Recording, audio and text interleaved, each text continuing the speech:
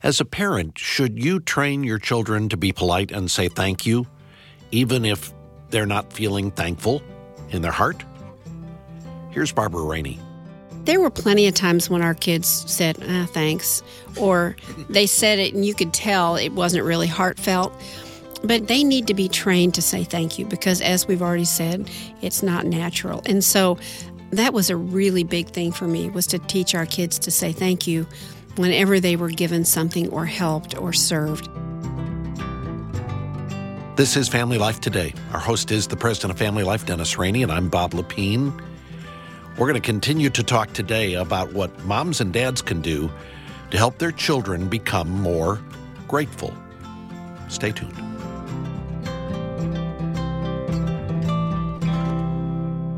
And welcome to Family Life Today. Thanks for joining us. We had the opportunity, this was not long ago, when our family was together, and we were talking about what are the things that they remember from growing up. What are some of their favorite memories? It's interesting to me how many memories your kids have from when they're growing up are connected to holidays and vacations. Mm-hmm. And can I add one thing? Yeah. Additional, a tradition that is attached to a holiday or a vacation. Well, and that's, when we're in the midst of it, I mean, we know that vacations are fun and that holidays are fun, but I don't know that we realize how significant these things are, how much a part of the memory bank of a child, what you're going to do for Thanksgiving this year, what you're going to do for Christmas this year, or what you do next summer on vacation. You are building a memory bank for your kids that will define, in large measure, it's a part of what they take with them into adulthood. It is, and I was looking through some documents that I had that kind of cataloged some of our early Christmases together as our kids begin to get married and bring their spouses to Thanksgiving and Christmas and Easter. And it was interesting, some of the things that were written were thoughts by a new son-in-law or daughter-in-law saying, I love the fact that we got a chance to see a different tradition or a new tradition that perhaps we can make a part of our family as we establish our own. And I think it's that longing you're talking about, Bob. When your children grow up, they're going to anchor their own family around these holidays.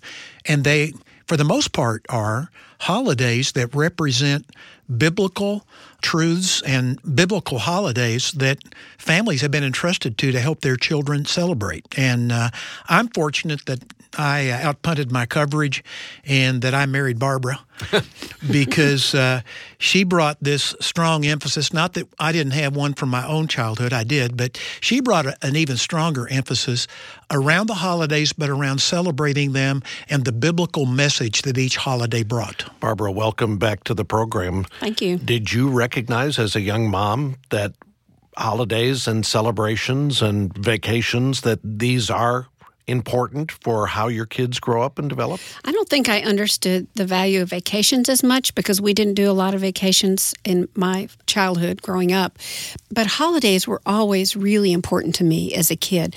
I intuitively knew, and I think this is true for all kids, I intuitively knew that there was something meaningful, something really important, and I couldn't express it. I didn't know what it was, but there was something about Christmas and Thanksgiving and Easter that was more meaningful and more important than anything else we did the rest of the year. And so as we got married, one of my objectives and goals was to try and find ways to make those holidays meaningful, and especially to make them meaningful biblically, because God made it really clear in the Old Testament when He established the feasts that the nation of Israel was to keep, that setting aside your normal, ordinary activities and focusing on Him and having a holiday or a feast or a time away from work, He knew that was important for us as people. And today, we don't celebrate those feasts, but we celebrate Christmas and Thanksgiving here in America, and we celebrate Easter. And those are very important spiritual, religious holidays. We are, as we invest in these moments, we're building a memory box, a memory bank. And I don't know if we've ever stopped to think about how important remembering is, how important reflecting on the past is. But when you have a mom or a dad who starts to lose touch with their past, when you see people who start to lose memories, you recognize they're losing a big part of their life. Yeah, and it's really sad, too. I mean, we all struggle with it. All of us do every day. We misplace our keys. We can't find our purse. Kids forget their shoes, don't know where their backpack is. So that's really normal. But when you start losing big chunks, that just lets us know how fragile life is and how hard it is to capture and keep the things that are most meaningful and most important in life. You've been digging around in the scriptures to see what God's Word has to say about remembering and why remembering is so important, right? Out of all of these verses that there are in the scriptures about giving thanks and thanksgiving and being grateful, one of my favorites is one that says it in the opposite way, and that's Psalm 103, where we're commanded to forget not his benefits. And it's the opposite of remembering. They're two sides of the same coin, but it's a different way to look at it when you think about don't forget what God has done, because we're all so prone to forget, right? All of us forget a whole host of things, and God is saying, no. Don't forget what I've done. You can forget your car keys and all that kind of stuff, but don't forget what I've done, because what I have done is the most important thing that you can remember. If you lose your car keys, that's inconvenient. And in fact, we had this happen. Marianne lost a set of car keys earlier this summer, and they were gone for about a month. And I don't know if you've priced what it costs to get yes, your we car have. keys. Yeah. It's more than I paid for my first car. That's right. So we were praying. She's I know it's got to be around here. Well, it was inconvenient. And the day we found the car keys, it was like there they were, and we rejoiced and we were glad. There's a difference between the inconvenience of missing car keys and the loss if you start forgetting the goodness of God in the past. In fact, how we live by faith today is really vitally connected to our recollection of God's faithfulness in the past. Correct. And what we're talking about here is spiritual amnesia. It's forgetting what God's done for you. And the Bible spells it out. He tells us what the benefits are in Psalm 103. He's the one who saved us. He is the one who is near the brokenhearted. He is the one who gives good gifts to his children. I think when we forget what God has done, there is a progression that takes place. I think we soon forget who he is, and then we forget how to trust him. And we forget that in the crisis and in a tough moment, that the same God who gave you those benefits is also in those tough moments and wants you to reach out to him and depend upon him in faith. So all of the work that goes into making a holiday like Thanksgiving or like Christmas memorable, something that the family will appreciate and enjoy, I think at the end of those meals or the end of those celebrations, moms can often feel like, boy, that was a lot of work. I don't know that was worth all the work. But now from the perspective of decades, you look back and go, it was worth it because these are the deposits that we placed in the lives of our kids. Yeah, and I think what happens is, for moms especially, is that we gauge the success of the event, so to speak, or the dinner or whatever, on the responses that we get from our kids. At least I did. And so if they're complaining about what I fixed, which was really a big deal and took a lot of time and energy, then I feel like a failure, or I feel like I didn't match up. It wasn't what I had hoped it would be. It was a loss, or the kids aren't going to remember. It wasn't really the investment. And so the problem, I think, is that we look too often for the kind of feedback that we want when it's really just an investment. We're investing in their lives. We're making deposits in their lives. We're feeding them truth. We're reminding them of what's most important, and that adds up over time. It does add up over time. In fact, what you're doing is you're making deposits that are relational as well. You're expressing love. You're giving children a place to belong to, a place to come home to. And I love it that a clipping I have from a number of years ago that an insurance company back in Massachusetts commissioned a survey to find out if family members would take $1,000 and not go home for Thanksgiving. And the majority of family members said, you can keep the $1,000. I want to go home. And I think what it's telling us is we want to belong to a group of people Right. that know how to celebrate life, that know how to do life together, even as imperfect as we are. And I don't want to create this picture, Bob, that our Thanksgiving celebrations. This Norman Rockwell thing. Oh, my goodness. No. I Hardly. mean, flipping peas across the table, sliding down underneath the table. I mean, it was anything but the ideal picture of a family. It's a bunch of human beings that all struggle with being selfish.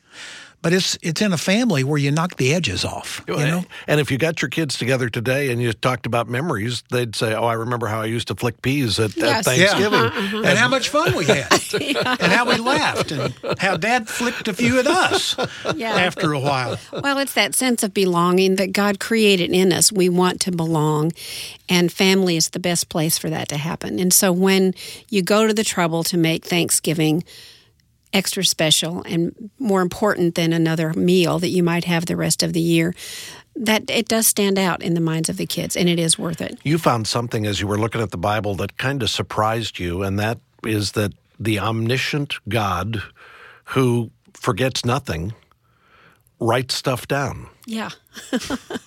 Yeah, it really is interesting. I started noticing that there were these books, that God refers to books in the Bible, and I'm thinking, there must be a library, a really big library in heaven. And so I started looking at some of these. And you're not talking about the books of the Bible now. No, I'm talking about other books. Oh, yeah. Lots of other books. Like, for instance? There are 3 books that I found. There may be more, but there are 3 that I found that God has in his library in heaven. And one of them is the Book of the Lamb. And that's where the names of everyone who believes in Jesus Christ are written in this book. And I'm thinking it must be a really big, thick book. Mm-hmm. Then there's another book that is referred to in Psalm 56:8. David said, "You have kept count of my tossings, put my tears in your bottle. Are they not all in your book?" So God has some kind of a book in heaven where he writes down all of our concerns, all of the things that plague us and worry us, that we toss and turn in the middle of the night over, and we cry over our losses. God keeps track of all of those. He keeps our tears in his bottle. That's an amazing thought. And then the third book that I found, and this is more than one book, in Revelation it says, "And the books," plural, "were opened, and they were judged from the things which were written in the books according to their deeds." So there is a collection of books in which are written all of the deeds of every single one of us. And I started thinking about biographies. Biographies can be pretty thick books, but that's just a piece of somebody's life. That's not all of their deeds. So these must be really big books, and there must be lots of them if God is writing down and recording everything that we've done. And again, it's not because he can't remember it. So the writing down is a way of making permanent, keeping a record of... I think it's for us. What's important, yeah. Yeah, I think it's for us, and not him. And what I'd want your children to know as you approach Thanksgiving is that first book Barbara mentioned, the Book of the Lamb. Mm-hmm. You want your kids' names. You want your name written in that book, because that's a book that records the people who have placed their faith. That's right. In the Lamb of God who came to take away the sin of the world. That's right. Who died for your sins. And if you'll place your faith in him, not only will he ink you in the book, he will welcome you into heaven. Yeah, your name in the book is your ticket into heaven. If your name is found written in the book of life of the Lamb, then you're in. And Thanksgiving ought to be a time when each of us, as followers of Christ, celebrate the fact that, yes, we have come to that point in our lives of placing our faith in Jesus Christ. And one of the benefits he's given us is eternal life, forgiveness of sins. We ought to be passing that on to our children and using this holiday coming up to proclaim the gospel and tell your kids, you want them to come where you're going to be. Tell them you want them to be where God's going to be. You want to be in heaven for eternity. You mentioned the verse in Psalm 103 that says, "Forget not all his benefits." The Bible really spells out for us the reasons why we are not to forget. There are dangers that come when we forget the goodness of God. Well, there's another psalm not far after 103. It's Psalm 106, and it's a really long psalm, and it's one of Dennis's favorites, right? It is. The first 25 verses. Folks, if you've not read it, I just want to challenge you to read Psalm 106, verses 1 through 25, and follow the progression Yeah. of what happens when we forget what God has done.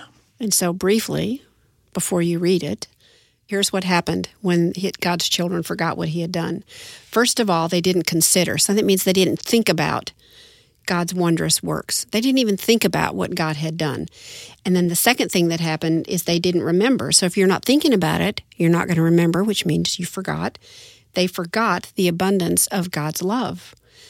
Then the third thing that happened is they soon forgot his works and they didn't wait for his counsel. They just ran right ahead and made their own decisions. They didn't stop and pray. They didn't think about what God wanted them to do. They just went and did their own thing. Then the fourth step in this downward spiral is they forgot God, their Savior, who had done great things in Egypt, wondrous works and awesome deeds by the Red Sea. So these great, memorable moments of God parting the Red Sea, they'd even forgotten those. You would think you wouldn't forget the Red Sea, Right. but they forgot the Red Sea. But before you go on, that Yes. just strikes my memory of Alexander Solzhenitsyn's great message at Harvard. It was entitled, "Men Have Forgotten God."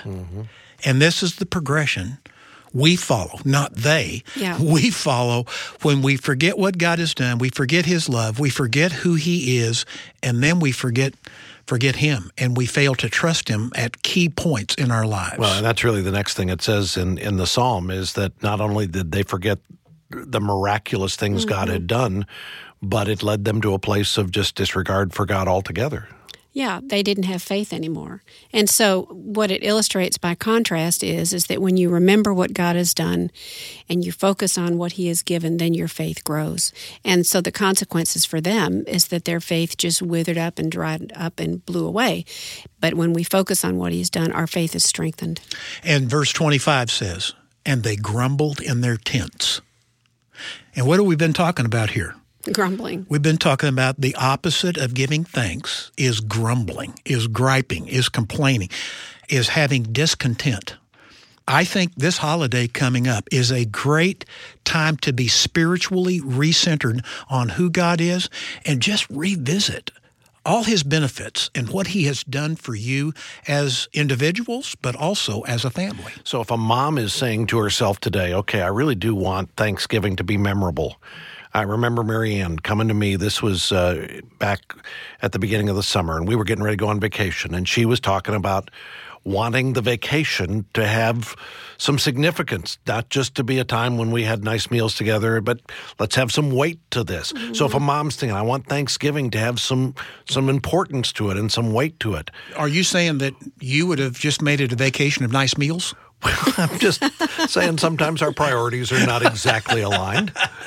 But she wanted it to be something that had purpose and meaning. And a mom who's listening today say, I want Thanksgiving to have some purpose and some meaning for our family. And if you're going to coach her on how to do that without putting her under the pile, because that's the competing That's the dilemma tension, here, yeah, right? yeah. So how does she do it? Well, one suggestion is to expose your children to those who have less. I know a lot of families who, over the Thanksgiving or the Christmas holiday, will take their entire family and go to a homeless shelter or to a soup kitchen and serve those people who come there. It's a way to put your children in touch with those who have less because it puts their life in perspective. I've talked to a lot of kids who have come back from summer missions trips to third world countries and a week seeing how other people live. They've got a little different focus on what they have to have as they head back to school. Absolutely. It's one of my favorite things to tell parents is when your kids get old enough, when they're early teens, or when you feel like it's the right age for them, send them on a mission trip and don't send them to an easy place, which all of us Go to as a third. parents want our kids to have a comfortable experience because we're afraid for them. But they need to go to a hard place. Yeah. They need to go to Haiti or Guatemala or somewhere where they see kids in orphanages or they're out on the street and they see the people who live in the slums or the street children. Because then when they come back to America, it's like, I really do have it really, really good. So is there a way, I mean, if you're not going to do the soup kitchen, is there a way as you lead up to Thanksgiving that you can help your kids understand that most people don't have as much as they have or that we have in this country? I think one of the easiest ways to help children get in touch with the benefits that they currently enjoy is to read stories to them about people who have far less. Take them to someone else's life where they can hear about a story about someone else who suffered or who had some difficult circumstances. We've put together a resource called Written and Remembered. And in that resource, there's a small book, and it has 4 stories. You can read one of those stories each of the 4 weeks of the month of November. You can read them every day for 4 days. But what makes these stories unique is that there is a practical application at the end of the story that helps the children experience or act on what they felt coming out of the story. So, for instance, the first story is about Joni Eareckson Tada. And Joni Eareckson Tada is a woman who is paralyzed and has been in a wheelchair since she was 17 years old, and she's now in her early 60s. And so the activity for that, after you read this very compelling story about Joni and how she is one of the most joyous people you will ever meet, and she gives thanks in all things, the activity is for everyone to sit in a chair and not move. And think about what it must feel like to be a quadriplegic, to sit in a wheelchair. You can't scratch your nose. You can't get up and go to the bathroom. You can't feed yourself. You can't do anything.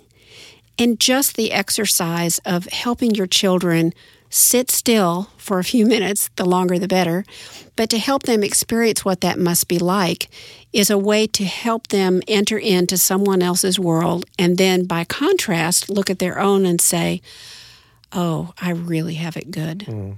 Another one of the stories is about a man who contracted meningitis, and he went from being active and healthy and fully able to do everything to losing his memory, eventually going blind, but needing a lot of care. And so as you read that story together, the activity at the end is to make a list of everyone who serves you.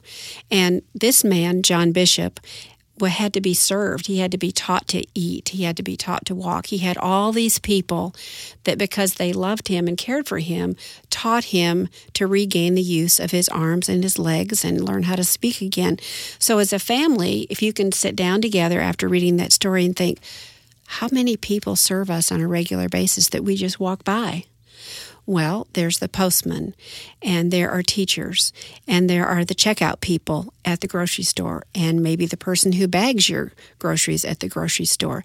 But if you will stop and think about who are all the people that serve us on a regular basis, and then the resource comes with some cards. And as a family, you can write thank you notes and take a thank you note to the checkout lady at the grocery store or the bagger or the postman or whoever it might be. But again, it's a practical way to help your children think about being thankful, being grateful for all of the things that are in their lives that serve them, that make life comfortable. And a lot of kids are going to, when they're 25 and 30 years old, remember taking thank you notes to the lady at the checkout counter at the grocery store. Because who does that? That's right. They'll never forget how Mom had us do that, and it was meaningful to them. And whether or not the kids remembered it or not, promise you, the lady at the checkout counter won't ever forget it. I was checking out at the counter the other day, and I forget what caused me to turn to the woman and just say something personal to her, and I don't remember exactly what it was. But that I paused and engaged her as a human being was fascinating. She was like a rose that moved from being a bud to a beautiful human being reflecting the image of God. And she began to share how she had a teenage daughter that was struggling. And I was able to take a few moments and just minister to her. I think we're walking by people left and right in this culture who, if we give them a good word of thanksgiving, of appreciation, as Barbara's talking about, just saying, thank you. Thank you for how you've served me and my family.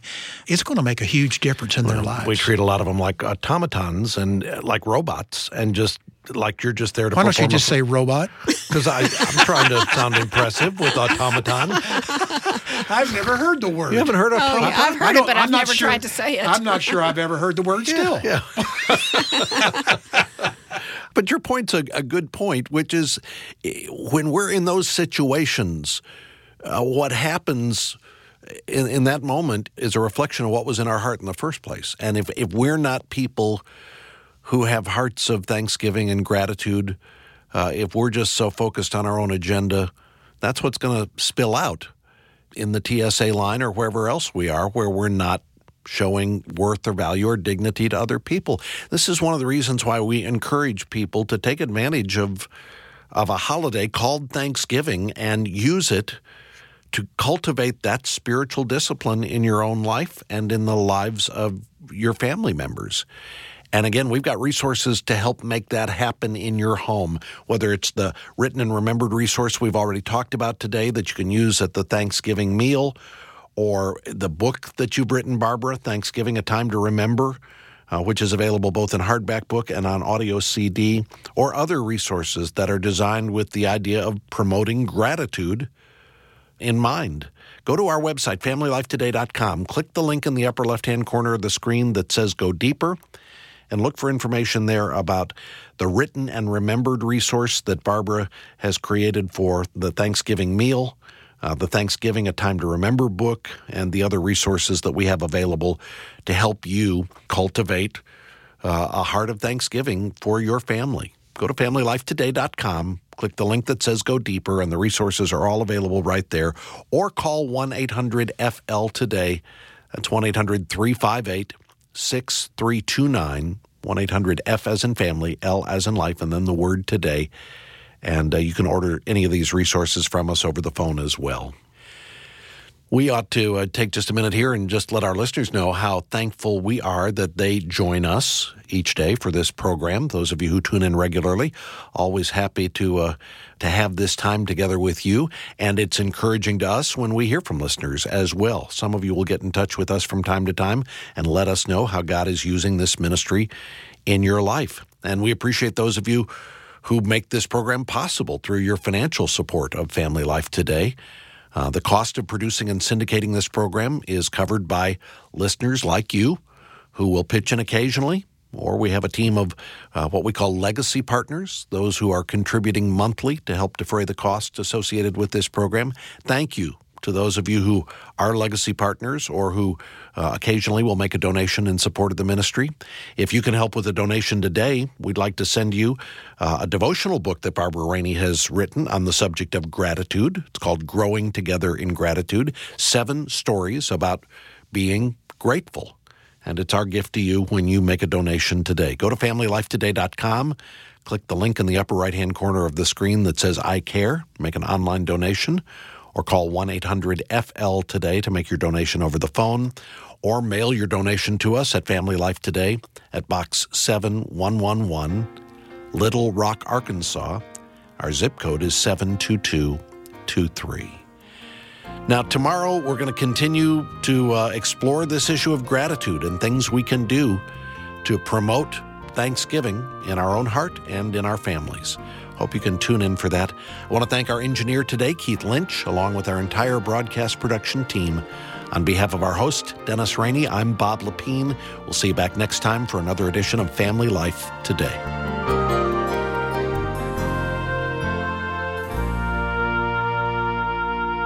Family Life Today is a production of Family Life of Little Rock, Arkansas. Help for today, hope for tomorrow.